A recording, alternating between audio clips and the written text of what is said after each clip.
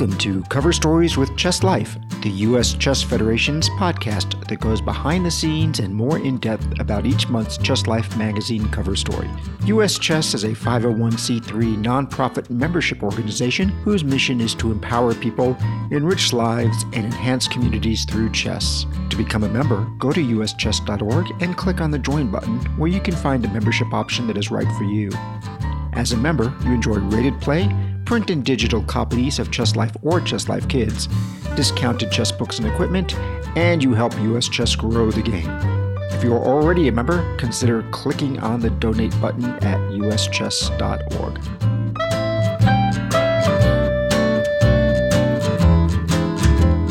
So I am welcoming to our March edition of Cover Stories with Chess Life, Al Lawrence.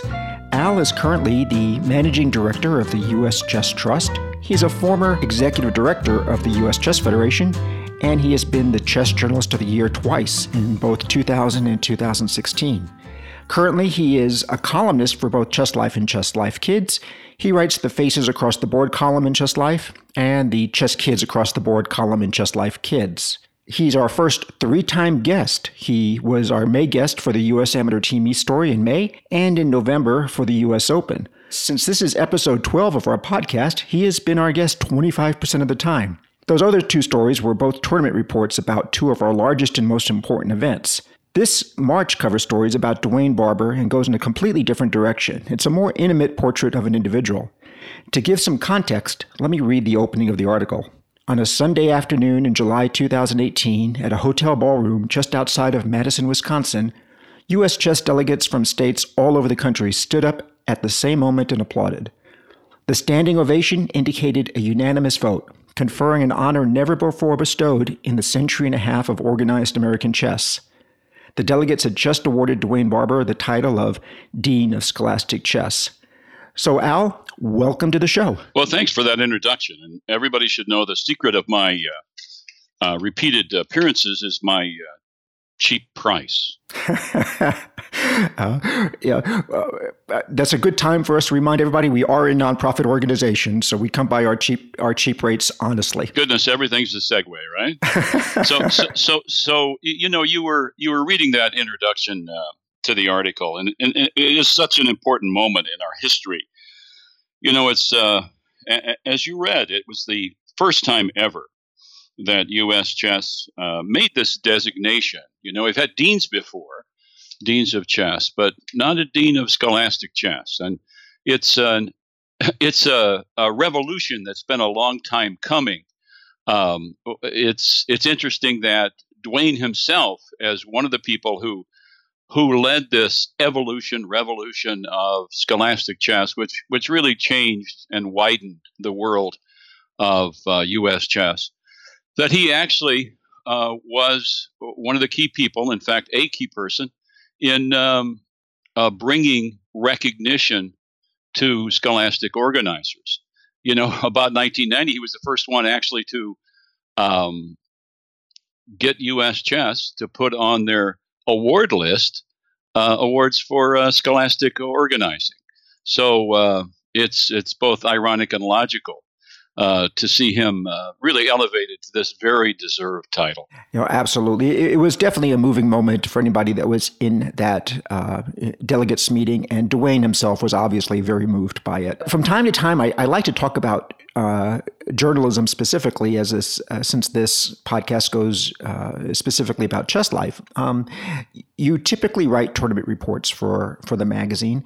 Talk about a little bit of the journalistic challenges of a profile piece versus a tournament report. I don't think it's as straightforward as listeners may think it is. No, it isn't. And you know, I had some practice at this with some other pieces. But this was the largest challenge. And, you know, one of the challenges is, again, kind of an irony. I've known Dwayne Barber for so long that I wanted to make sure you know, it wasn't just going to be from rote, you know. So we made a point of a meeting. He lives in near Los Angeles. I live near New York. And so we flew into where else but St. Louis, the capital of U.S. chess, for 2 days of face-to-face interviewing because I really wanted to follow up on the nuance, see his expression, see how he recalled key moments of his past, live. And so it was very interesting. I've known him since the 1980s, and I go over how we met and some of the things we did together in the 1980s. And I've kept in touch through the U.S. Chess and through U.S. Chess Trust with Dwayne frequently. But I learned new things, and I had even though I had a high bar of respect and admiration, I have to say that bar even rose. It was definitely the best move I made on the piece. Now, as far as writing a tournament report and writing a profile on somebody receiving an honor like this, the challenge here is sorting out the really relevant things in a person's life that has led them to the honor. Doesn't happen in a day. You want to get at the source of it. How did he get started? What were the cornerstones and the landmarks along the way? So we're dealing with a lot of history, and that's one of the biggest differences to answer your question. So of the new things that you learned, what was probably the most surprising thing you learned? I didn't know about Dwayne because he's so tight-lipped about his own generosity. I didn't know that everything. I knew about his very successful business. It was a chess retailing business, and I didn't know that early on, both he and his wife Sue, who's of course central to the whole story, decided they were both school teachers that any money they made from that business would go back into chess. I didn't know that. I knew that the last year before he sold the business, American Chess Equipment, that their gross was $500,000. So obviously there's a profit margin there that goes back into chess that's pretty enormous because he had the business for decades.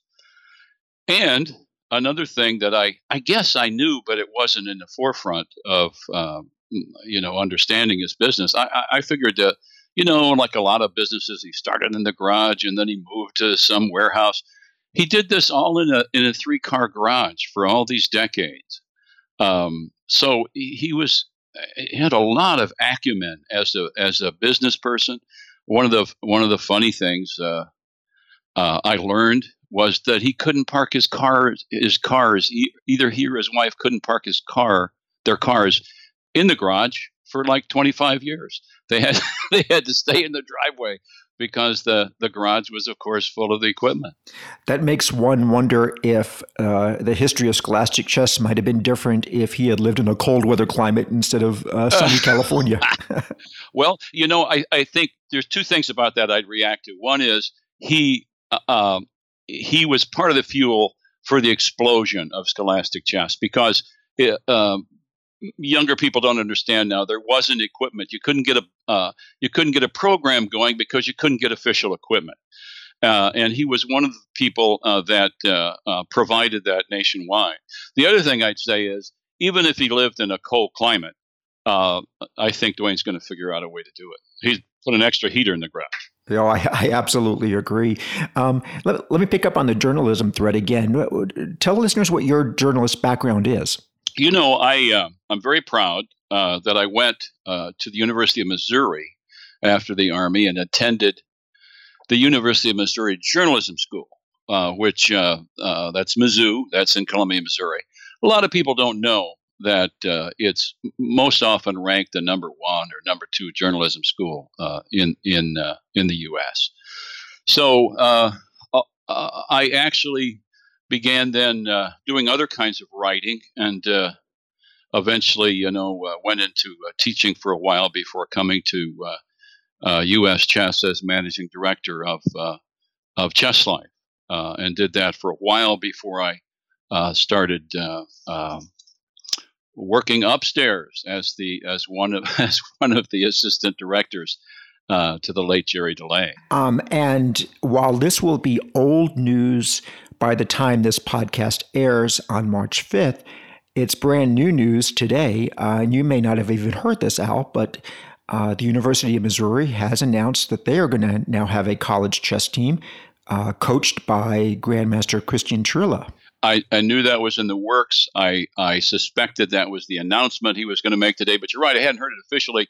But yes, I'm very proud of that. I think that's another wonderful contribution that has to be from you-know-who, Rex Sinkfield, I would imagine. Yes, and he is mentioned in the press release as well. And, I think at least he used to have a place in Columbia, and his son lives in Columbia, Missouri. That's the location for Mizzou. For many of our readers, I'm sure that the whole concept of a dean of American chess or a dean of scholastic chess is a new concept. They may not be familiar a bit with our chess history. And so I want to dive in a little bit to what's a sidebar in this story, and where you discuss all four previous deans of American chess. Of course, there was never a dean of scholastic chess before, as we've already mentioned.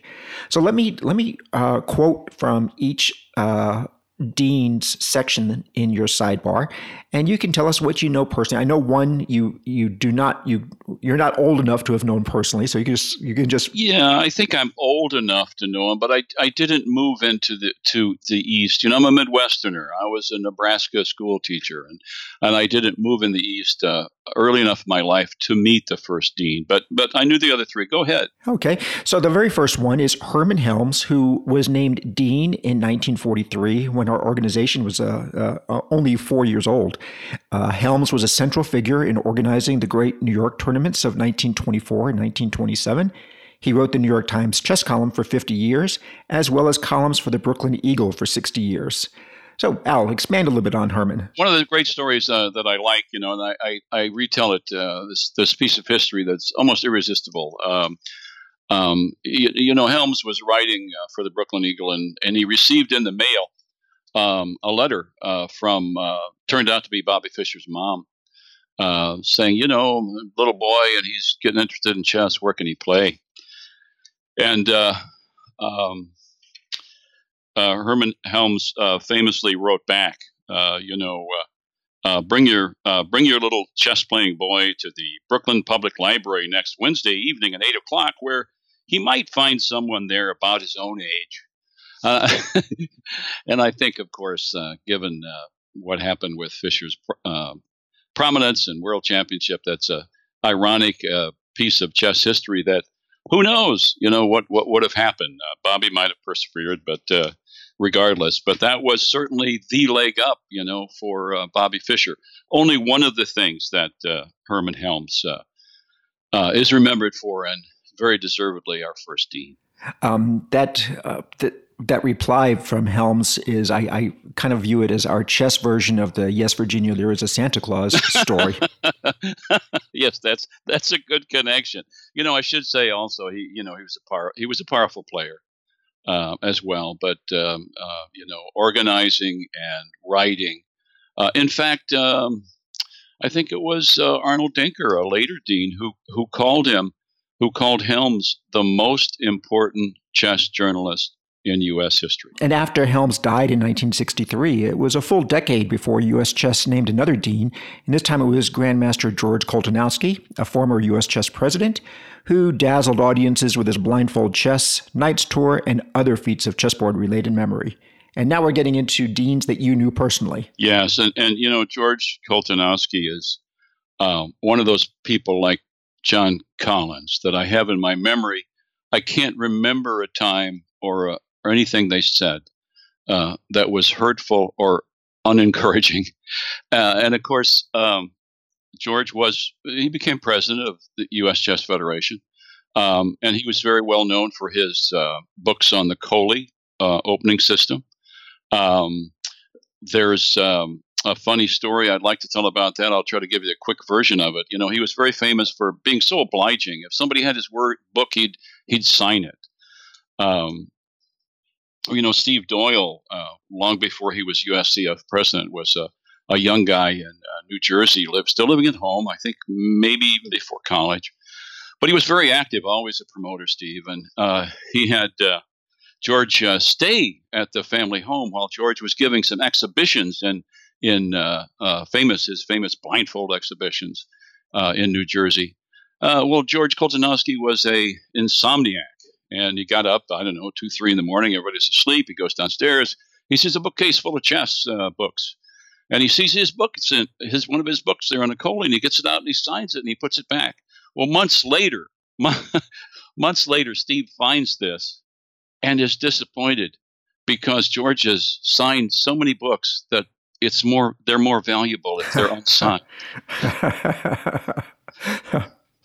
That is funny. So, but he, besides being a sweet, brilliant guy, I got to mention much of the. I think U.S. Chess Federation would have taken extra decades to develop to the point where it is now without George, because he's the guy that brought the Swiss system. To give you an example, the U.S. Open used to be eliminations, or it used to be in sections. They couldn't figure out how to have large tournaments. Well, George brought the Swiss system over to the U.S. and actually was the director who went around, barnstormed around the country and used it in the first U.S. Open, among many other tournaments, and showed people that hundreds of people could show up, and we still have a system to make a winner and class winners. And just try to think about what the membership of the U.S. Chess Federation would be if we never got that step in. So enormous, and personally very magnetic. If you haven't seen a video of one of his shows, it's just amazing. Not only would he do this Knight's Tour blindfold, but the first thing he would do would be to take a piece of information from 64 people in the room. Would be like it'd be a social security number, your phone number, your address when you were 5 years old, the name of your pet, whatever. And as then he'd write it down on the board, then he'd put a blindfold on, then he'd turn his back, and instead of just saying knight to e5, he would say knight to e5, which is 494603221, Emily's social security number. It was amazing. Well, while that's a great story, it's also somewhat discouraging, since if I didn't have my notes in front of me right now, I would have already forgotten what the March cover story is. I'm sorry, who was this? Yes, exactly. So a few years after Colty's death in 2000, U.S. Chess gave the honor of Dean American Chess to Grandmaster Arnold Denker, the former U.S. champion who made the call to Duane Barber to do something for the kids, leading Duane to establish the Grandmaster Arnold Denker Tournament of High School Champions. Yes. And, I have even more face-to-face memories with Arnold. He, of course, was a former U.S. champion, and he was literally an important voice in U.S. chess for decades. I remember him in his straw hat. I remember his coming over to the World Chess Hall of Fame in Miami frequently. I'd go to lunch, and I remember that stentorian voice of his. When he even as an old guy, even older than I am, he was a towering, straight, standing figure. And when he spoke, it was impossible not to give total credence to whatever he was saying. He was quite a leader, and another central person in our development. And in your article, in the main feature, how important he was to Duane is also very clear. And it was an out of the blue call. I mean, they weren't buddies. Denker Grandmaster Denker just had I think a wonderful sense of who would get things done. Right. And he'd seen Duane in action, and in Duane's advocacy for scholastic chess, and he knew he had the right guy. So Denker died in 2005, and at that time, U.S. Chess chose Grandmaster Arthur Bisgeier as another tireless promoter of the game to inherit the mantle of Dean of American Chess. Right, and of course, I worked with Biscuits, as we often called him, for years. When I was managing director of Chess Life, he was the grandmaster consultant who was in the office right there with us. Talk about a tireless promoter. I think that's something all the deans had in common, and certainly have in common with Dwayne Barber, is that their so much of their life was dedicated to promoting our game, Grandmaster Biscayr was certainly one of the best liked grandmasters, most affable. Everybody could call him by his nickname. Everybody could ask him what's a better move that I made, as he played in endless Swiss tournaments. So it's a little bit hard to talk about him. He's passed away, as you know. So I certainly have very fond memories of him. So is there any story behind his nickname Biscuits beyond the similarity to Biscayr? That is certainly something I should know. I know that in his thermos, there wasn't biscuits. He always had a thermos with him at tournaments, and didn't smell always like coffee. Okay. But I'm sorry, I don't know. I'm going to research the biscuits, okay? Because somebody will know. Somebody listening will know how that name came about. Yes, and if you do know, the very famous, the one story that illustrates his great sportsmanship is early on when he was playing Fischer. Biscayr was, he's U.S. champ and one of the strongest players we've ever had, one of the most successful. And he was playing Fischer in the early days, and Fischer fell asleep at the board when it was Fischer's move. And this is a very important tournament. And, Grandmaster Biscayr leaned over the table, woke him up, and proceeded to lose. I wonder now if poking your opponent awake would be considered disturbing your opponent or not. I think that would always be considered good sportsmanship. I agree. And Biscayr was also the only dean that I knew personally, and I had this similar impression because I met him when I was only a volunteer in the Georgia Chess Association, and he was a counselor at the Emory Castle Chess Camp in Atlanta, Georgia, and he was so welcoming to me, and he was just a very genuine spirit. And the story that I wrote about in Chess Life after he died, that just shows how much he loved the game, is he had showed me a game of one of his students the first year I met him. And then the second year I met him, he when he saw me, he just grabbed me by the elbow, pulled me to a table.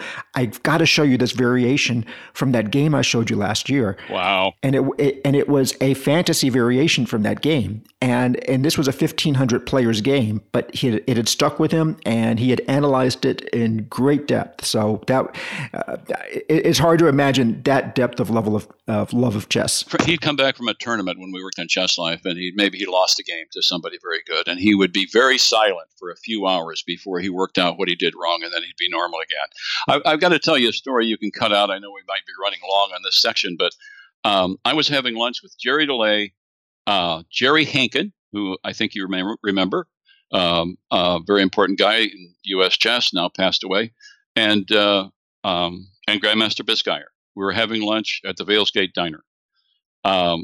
Jerry Hankin got into a very challenging intellectual debate about something in chess with Grandmaster Biscayr. And Grandmaster Biscayr happened at that time to have a stroke. And I was the one that took him to the hospital. I'm waiting in the waiting room, and they call me in a few hours to come in. He's behind the curtain. The nurse says, it's okay to talk to him. He's okay now. And she takes back the curtain. And I said, hey, Art, how you doing? He said, I know I can give Hankin stroke odds. and that actually, word for word, happened. So just an amazing wit as well as everything else. Yes, yes. Well, listeners, it's time for our best question contest. And please remember, if you ever have a question for our guests, you can always write to us at podcast@uschess.org. Your chances to win a $50 gift certificate to USCF Sales. USCF Sales is the official chess shop of the U.S. Chess Federation. U.S. Chess Sales is the largest chess retailer in the United States. From chess books, software to DVDs, from chess pieces to clocks to computers, U.S. Chess Sales is your complete one-stop chess shop. With over 5,000 items in stock, it offers same-day shipping and a low price guarantee. Find it cheaper at any specialty chess retailer, and they will gladly match them. Shop today at www.uscfsales.com. And the winner of this month's question, and this is becoming kind of a running joke for me in that I'm unable to pronounce names properly here, so I'm going to do the best I can. It comes from Bradley Jewaperi from Charlotte, North Carolina. And his question, Al, kind of speaks to the scholastic chess theme we've been talking about. As an adult beginner chess player, I have played many matches against scholastic students, some of who are now hundreds of points higher than me after being similarly rated just a year earlier.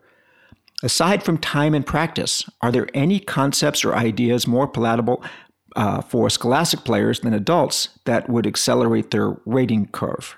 Well, I didn't understand exactly the last point of the question. Was it how to accelerate the kids' ratings? No, it's how to improve as an adult player. Okay, well, I'm going to give you the best piece of advice I've ever heard on this, because we all suffer from this, right?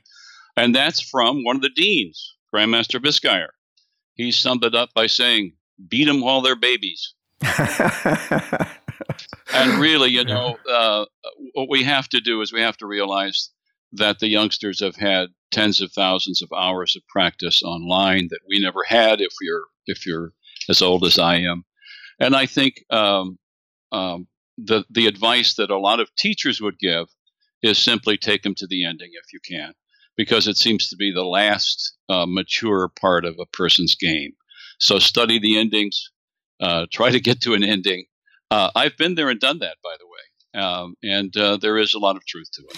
And we had a second question that's kind of on that's related. So it comes from Wayne Gamble. Thank you for your question, Wayne. He says, I've noticed that a lot of notable GMs started playing chess when they were children. So my question is, if you're already an adult when you learn chess, is it still possible to become a GM? Well, realistically, I think it would be. It's always a anything is always a combination of talent and desire and practice, right? So if you're greatly talented, and say you're in your 20s and you've never really studied chess and you got together with a high-level coach, I wouldn't rule out the possibility. But I think it would be extraordinary. Nowadays. The earlier the better. I mean, nowadays we're talking about 4-year-olds. Certainly, it used to be. Some years ago, you'd hear stories about people who started pretty late and got very good. I wouldn't be discouraging about it. Now, somebody in their 40s or 50s, I would say, don't quit your day job. Yes, right. And another way I've heard this put is that chess is very much like learning a language, and children's brains are so much more malleable when it comes to learning languages. Yeah, and a key landmark is whatever the coincidences are, and the biology is puberty. Kids before puberty can pick up languages very fast. I think they learn chess very fast. And after that age, it's more difficult for all humans. Yes, yeah. So as we are in our 80th anniversary year, I want to close with a question that speaks to that. The day after this podcast airs, starting tomorrow on March 6th, a major exhibition opens at the World Chess Hall of Fame, which is part of the St. Louis Chess Campus that includes the St. Louis Chess Club. The exhibit's titled U.S. Chess, 80 Years, Promoting the Royal Game in America, and it will be on display through October 26, 2019. Listeners, to find out more details about this exhibition, please visit the website worldchesshof.org. I'm sorry. I just want to make sure I feel like we should say a few more things about the subject we're talking about here, which is Dwayne Barber. May I kind of sum up a little bit? Sure, go ahead. Okay. In one of your earlier questions, I was holding off saying, well, what did you find out? What's your overall impression, I suppose, of a person, just summed up in some words? And I would say, first of all, he's a pioneer, Dwayne Barber. We owe him a lot in that respect. He's an extremely generous benefactor through the U.S. Chess Trust. He supports the Barber tournament, pays the bills. He's a showman. If you've ever been to one of his important receptions and closing ceremonies, and he's a meticulous planner. He's a combination of skills, and then you add to that, he's a bulldog. I call him a gentle bulldog. He's never rude. He's never loud, but he never gives up. So I did want to recap the main subject of our talk. Thanks for letting me do that. Oh, you're welcome, and thank you for sharing that. What I'm asking when I'm talking about our 80th anniversary is, U.S. chess has been a significant part of your life. As we're looking back at this, at 80 years of U.S. chess, tell us a little bit about what the Federation has meant to you personally. Oh, I was executive director during the 50th and the 55th anniversaries. And long before I was in chess administration, I was a high school chess sponsor. I did one of the old national phone league teams from Lincoln, Nebraska. I played in some of the really big Pan Ams when I was at the University of Missouri. But what it meant to me was it was always a source I could go to, whatever else was going in my life. I could go to and get that calm, contemplative mood. I guess other people do it with other means, but that's what worked for me. And I met the most interesting people, whatever chess club I was at. What a mixture, what an egalitarian mixture of people we have. You go to I remember going to the chess club in New York City about the first time that I was ever in New York, and it was always very exciting. And one fellow asked another player, "What should I do here?" Later, I found out it was a CEO asking a janitor. That's literally true, and that reflects part of the chess culture. Of course, I've always been more interested in the history and the people of chess, I suppose, I think that's fair to say, than the actual moves on the board. Of course, I love those as well. I'm curious, since there are so many clubs in New York City over the years, what club specifically was that you visited? Well, that was the old club in Carnegie Hall when the club is no longer there, right? It's it was the Manhattan Chess Club. Right. And it was, I believe, our friend Bruce was the manager in those days. Yes, Bruce Pandolfini. He absolutely was. Well, Al, once again, you've been a most interesting guest. Thank you so much for your work on this fascinating story. I'm sure listeners and readers are going to really enjoy it. So it was my honor to do it. I appreciated the assignment very much. And as we close out our first year of Cover Stories with Chess Life and look towards our second year, I can't promise that you'll be our guest 25% of the time again, but I'm sure you'll be on again.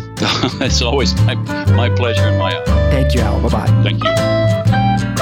So listeners, now is the time when we normally would have our Checking In with Jen segment, but as you now know, Jen has her own podcast, Ladies Night. And since she's doing that and can speak to other digital issues and women's issues on that podcast, we're starting a new segment this month called The Skittles Room.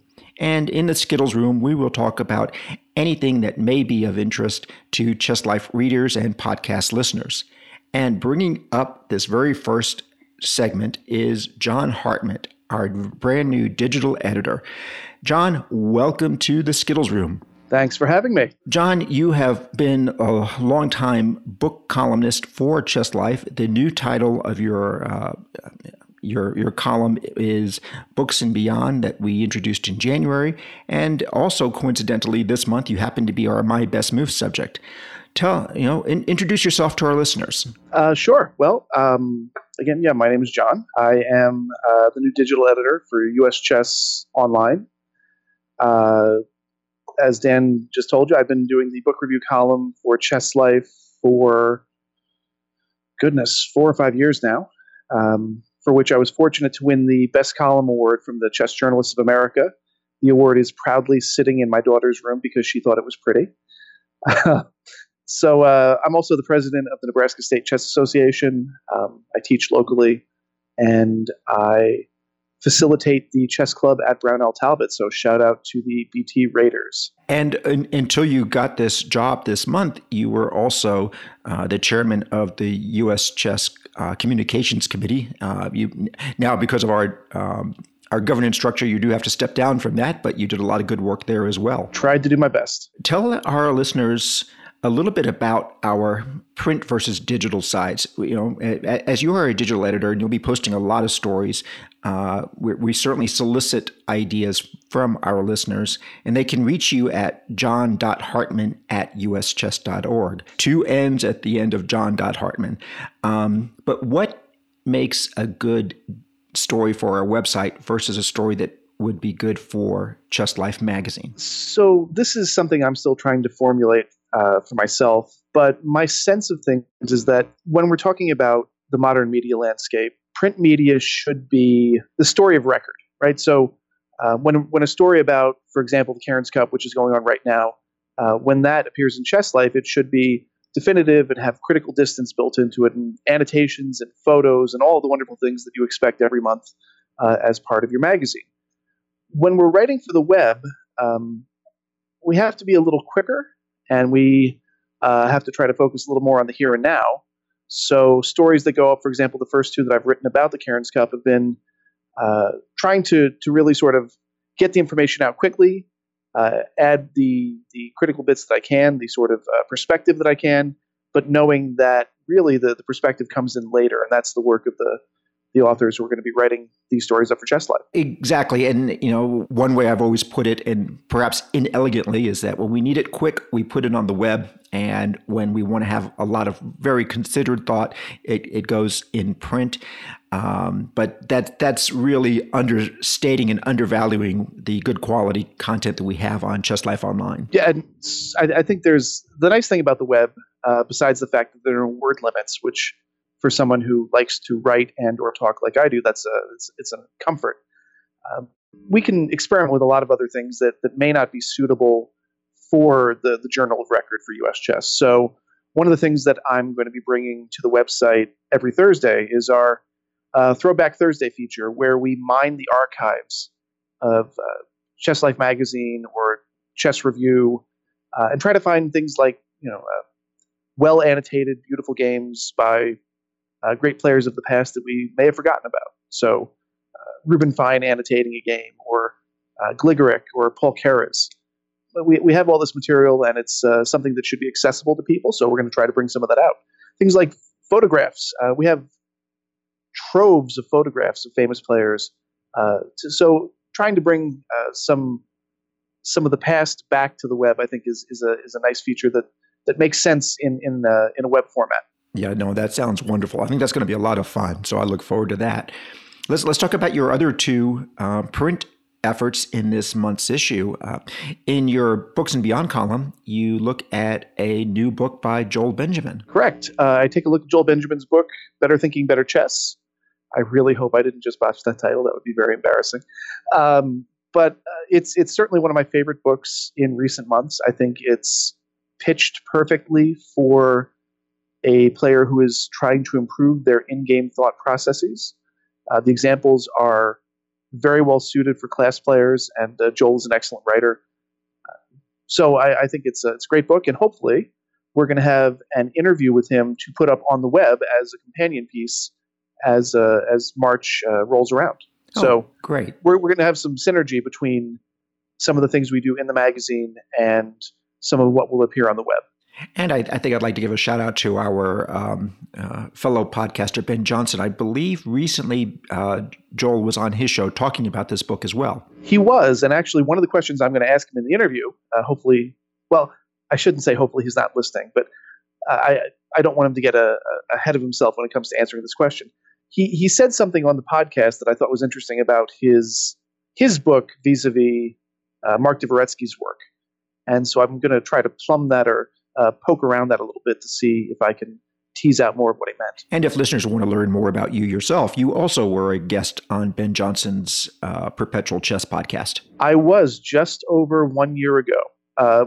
Just over 1 year ago, I recorded that episode, and Ben is doing amazing work. The podcast, if you haven't heard it, is something that you should certainly add to your list of things that you need to check out. It's always nice when I'm at a tournament and randomly someone will come up to me and say, "Hey, I heard you on the podcast, and I really like what you had to say," or "Hey, you hated a book that I really love, and you should be banished." Or they don't really say that, but sometimes they get a little heated, and I appreciate that too, because if you're getting a reaction from people when you're writing something, I think that's really why we write. That's really what we're trying to do. Yeah, no, absolutely. And your other contribution to this month was the My Best Move column. You were tapped by editor Melinda Matthews to write that before you were going to be an employee of US Chess. We typically don't put employees in that column. So you got in just under the wire, John. Hopefully that will be the only time I will be eligible for this is before. So hopefully I don't screw things up too badly so that I could be eligible again. My Best Move has proved to be one of our most popular columns in Chess Life. So I'm glad you were able to contribute. It was nice to get to show off a game that I was pretty proud of, even if the final result didn't turn out the way I wanted. Yeah. So, John, thank you for joining us. I'm sure we'll be talking again over the months and coming years. Perfect, Dan. Thanks for having me. And please, everybody, do me a favor and take a look at uschess.org and see all the great things we're going to be doing in the upcoming months. Fantastic. Bye, John. Thank you.